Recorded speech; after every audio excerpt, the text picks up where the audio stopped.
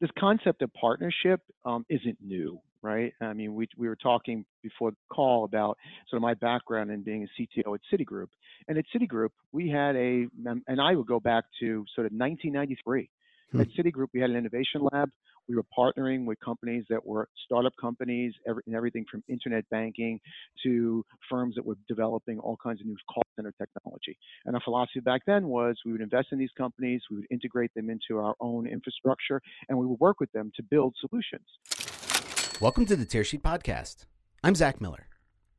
Back in 2009, it was all the rage to build the direct lender.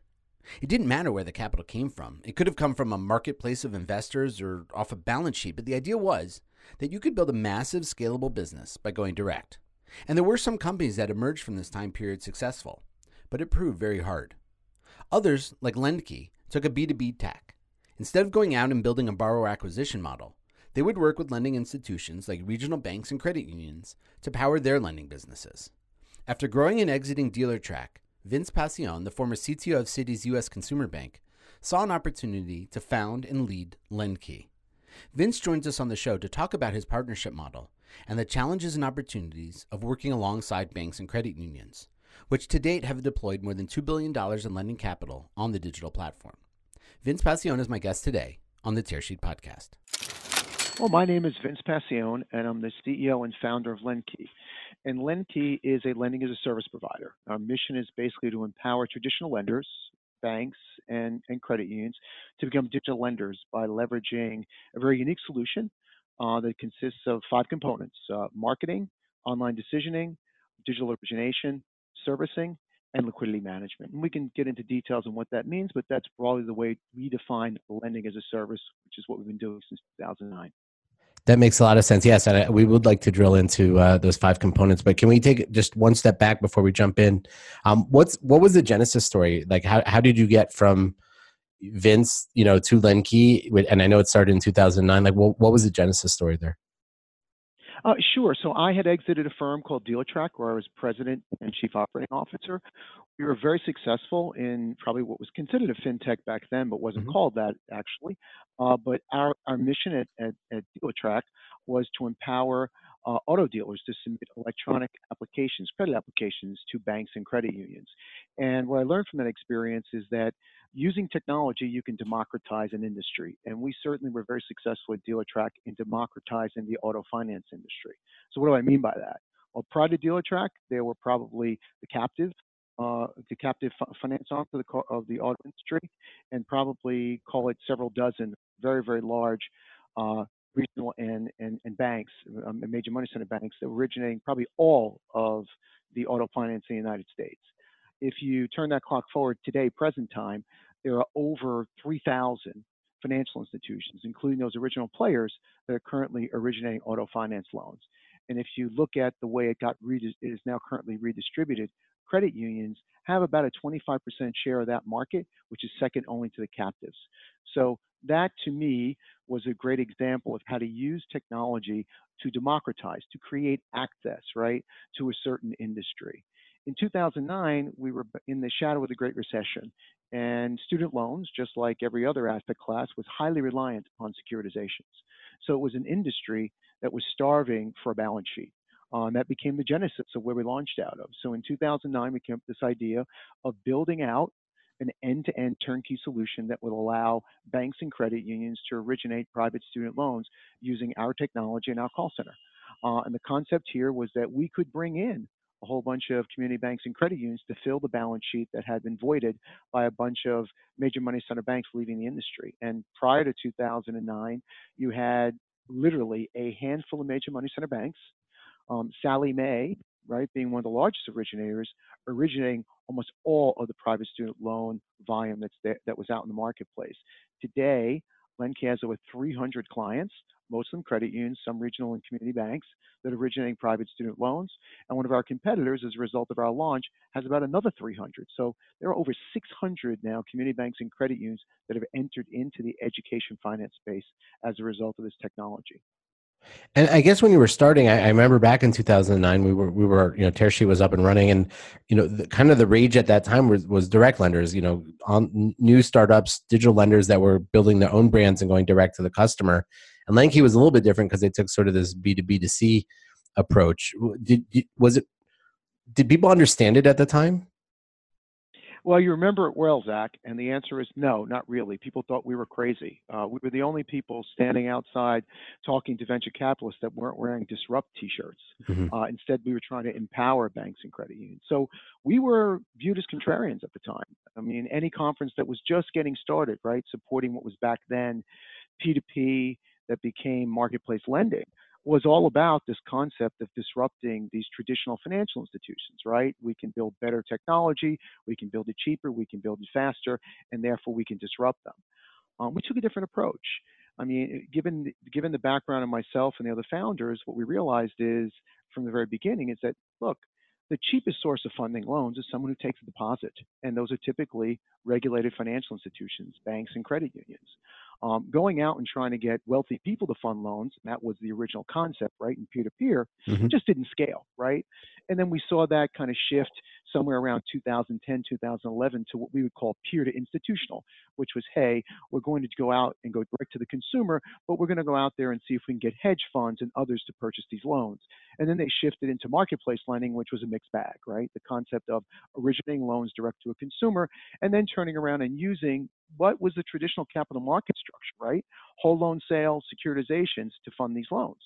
The challenge is cost of funds, right? Mm-hmm. So we believed from the very beginning that A, P2P would not scale, and we were correct. And we also believed that a capital market strategy for financing prime loans probably was going to be met with some challenges, right, as interest rates start to rise. And I think we were correct. And as a result, we have over 300 clients today. We've originated close to $3 billion of loans for those clients directly onto their balance sheets. And so I think if, again, my memory probably fails me, but if we harken back to the 2009 period, I think a lot of the feeling was not just that, these new brands could disrupt the banks, but that the banks couldn't figure out a partnership model, even once they got their act together. So clearly that's happening. Can you talk about sort of what it takes to successfully partner with Lenki to launch a digital lending business? So once again, your memory serves you well, and I'd say that this concept of partnership isn't new, right? I mean, we were talking before the call about sort of my background in being a CTO at Citigroup, and at Citigroup we had and I would go back to sort of 1993. At Citigroup, we had an innovation lab. We were partnering with companies that were startup companies, everything from internet banking to firms that were developing all kinds of new call center technology. And our philosophy back then was we would invest in these companies, we would integrate them into our own infrastructure, and we would work with them to build solutions. So this concept of partnership always existed. It's nothing new, right? And this concept of building innovation labs always existed. It is not new. It seems to circle again, and I think it's sort of, wow, this whole new thing is happening. And the answer is no, what's old is new again, right? Right.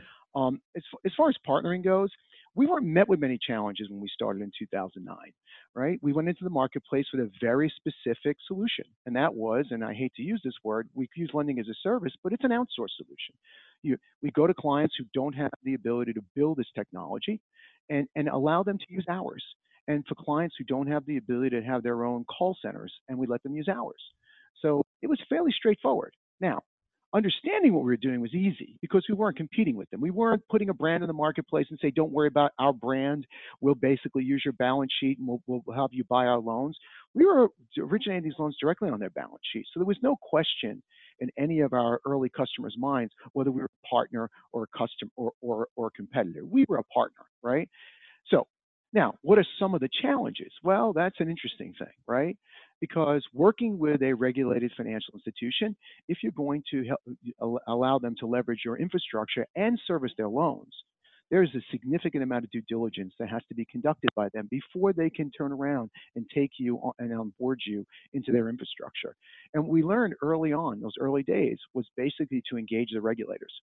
So whether it was working with the OCC or working with the NCUA, both of the regulatory bodies, both community banks and credit unions, respectively, we went directly to them and said, this is what we're going to be doing. We're going to be partnering with these institutions. And your examiners are going to find in the field that there are loans that we helped originate on the balance sheets of these particular financial institutions. What are some of the concerns that you have?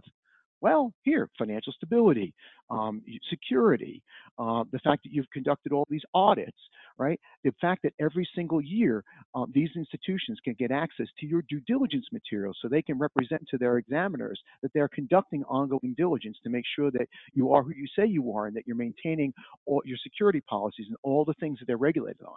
So from the early days, we engaged within the regulatory framework to ensure that we made it easy for these institutions both to pick us and to maintain us in their infrastructure. And understand that all of our institutions are on an annual cycle for examination. So we've now been, since this is our 10th year in business, we've been through literally thousands of examinations, right? And that old adage, what doesn't kill you makes you stronger. We've learned a lot and benefited from having these regulatory exams being conducted through our infrastructure. So long-winded answer to your question is we came at the market with a very specific offer, which was to partner with our clients, provide them with a service where they can originate based on their underwriting, their pricing directly onto their balance sheets. There was no doubt in their mind that we were enabling them and not competing with them. And then understanding that there was this hurdle rate you needed to get over to actually work with a highly regulated institution. We engaged the regulatory bodies to help us understand what we had to do to get post the sales cycle and then to stay engaged with them on an ongoing basis. And we've got clients that now have been with us since 2009 who've gone through all those exams. And I guess how did you determine at Lenke early on the full product suite? I mean, those 5 components that you started to describe for us before. Why did it have to be so broad? I mean, I guess you could have come to market with a more nimble or more focused, or I shouldn't say focused, like not a full blown solution, right? You could have focused on one of those components or 2 of those components. Why was it important to have sort of that whole portfolio? Yeah, so 3 of them, the what I would call the online decisioning, the origination and servicing, were really important from a technology perspective because most of the institutions we're talking to, we were putting them into a business that they had no experience with, right? They were interested in it, but they had no infrastructure. They didn't have the ability to render an instant decision. They did not have the ability to allow the consumer to go through online origination on their mobile device or their laptop, and they certainly didn't have a call center and the infrastructure to service these assets. So it was important as a base to have those 3 components to get started.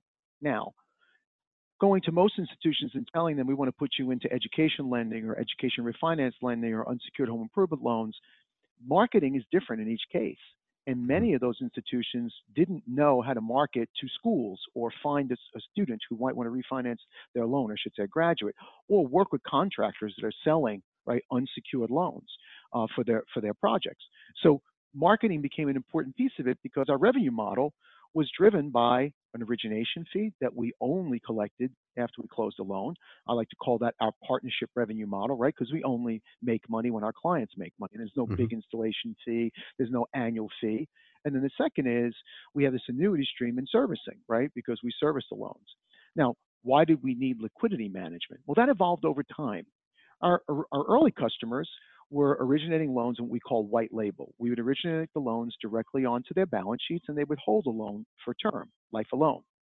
But then we started acquiring some customers who like the asset class, but they might be a credit union who only does business in a certain zip code or county, or they could be a community bank that's restricted to a very finite trading area. And their concern was twofold. A, for example, in the refi loan space, well, the average student loan refi is about $50,000. So they had concerns about geographic diversity as well as holding a $50,000 unsecured loan. So we built participation models where the loan could be syndicated in real time. So if you were a community bank or a credit union and you wanted to originate a $50,000 refinance loan for your customer, you could hold as little as 10% of it and then sell 90% of it in real time before funding, and then buy 10% of everyone else's loans across the United States. So the benefit you get is you're not holding a $50,000 loan. You only have $10,000 of it or $5,000 of it. And you're building a geographically diverse portfolio, which in any kind of underwriting, the law of large numbers is your friend, right? So being geographically diverse definitely helps performance. So that was something we evolved into. And then over time, we had some clients who were originating and they started to hit their quote unquote concentration limits, or what the regulator would call a limit over which the regulator isn't comfortable with them holding that much of that asset class. But they still wanted to continue to service their customers and offer a student refinance loan or an in-school education loan. So we gave them the ability to originate the loan and then sell it in 3 days in a forward sale. So it was the whole concept of liquidity management really evolved as our clients started to evolve from white label to smaller clients that wanted to band together in a participation network to clients who had been with us for a very long time that still wanted to service their customers but didn't have enough balance sheet. So we allowed them to continue to originate but then sell the loan. So I want to hear about your customers and maybe like some verbal case studies. But I just had a quick question before that. What's the breakdown between your clients who are already in this business and decide to go digital versus the clients that you're actually enabling to start a whole lending business? Yes, it's very interesting. I would say that very few of our clients were in any of the asset class before we engaged them. Now, many of Okay. them in the education space were federal loan lenders at one point or another, Hmm. but none of them Not were ever private. private lenders. I would say very, very few, very few.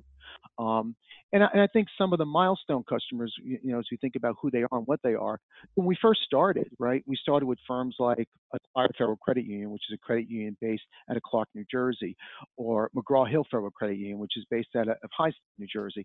And these were clients that came to us in this participation model, right? They were probably $250 million in assets.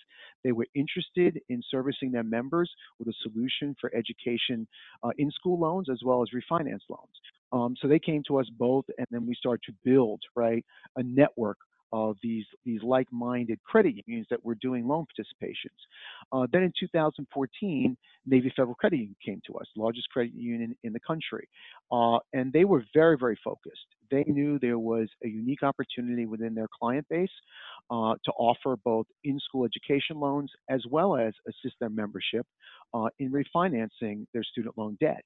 So this is a $100 billion institution, right? That has very large scale, and they wanted a white label solution. So it was their underwriting, their pricing, their branding, answering the phone, Navy Federal. So very, very unique. And then probably a few years later, we launched with WSFS Bank, right? Once again, a white label solution for a bank that was heavily skewed right towards commercial loans that wanted to diversify into consumer loans. So it gives you sort of a sense of how we've kind of changed over time. And we started in education lending in 2009. And then 2011, our clients came to us and said, what happens when they graduate, right? I want to help them refinance their student loan debt. So we launched a student refinance program.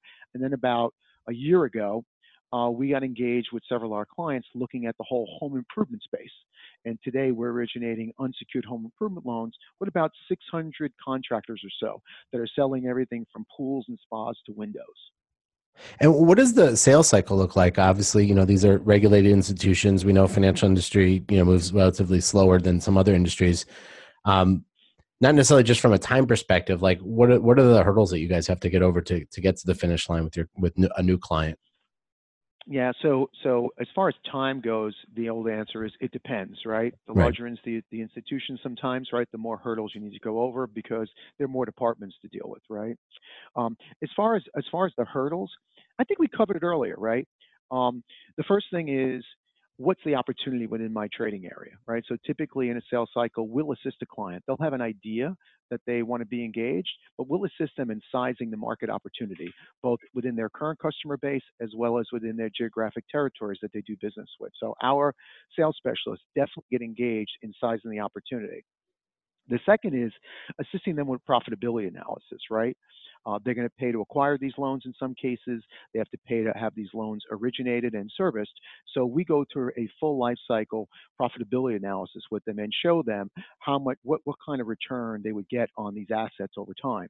And then the third is the toughest, and that's the due diligence, right? That's meeting with their compliance department. If they're a large enough organization like someone like Navy, their chief information security officer, which is obviously a huge hurdle, right, to get over given the concerns around data security, and then preparing right all of the due diligence materials that they would utilize on an annual basis because every year they need to go over those materials again and prove to their regulator that they are continually conducting that kind of diligence to ensure that the company is still doing what it said it was doing in its original proposal.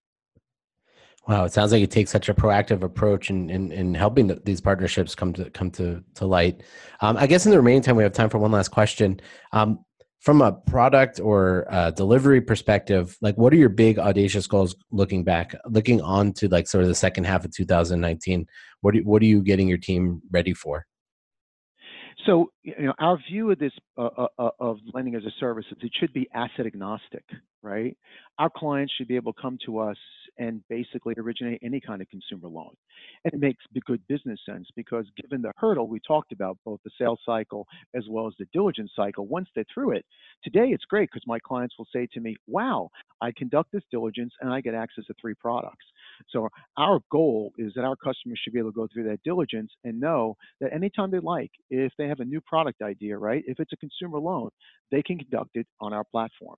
So right now what we're doing, and I'd like to say the original vision was to make it asset agnostic, and it wasn't, right? We're a small company. We had a very defined focus in education lending, but as you can realize in any consumer asset class, right, the ability to render an instant decision, to digitally originate the loan and service the loan is fairly common. So right now our teams are working on basically breaking up this architecture into a number of services that can be put together in different ways so that our clients can turn around and originate any consumer type loan in the future. Well, very interesting. We'd like to see that evolution occur. Vince, thank you so much for joining us on the Tearsheet podcast today. Hey, Zach, thanks for having me.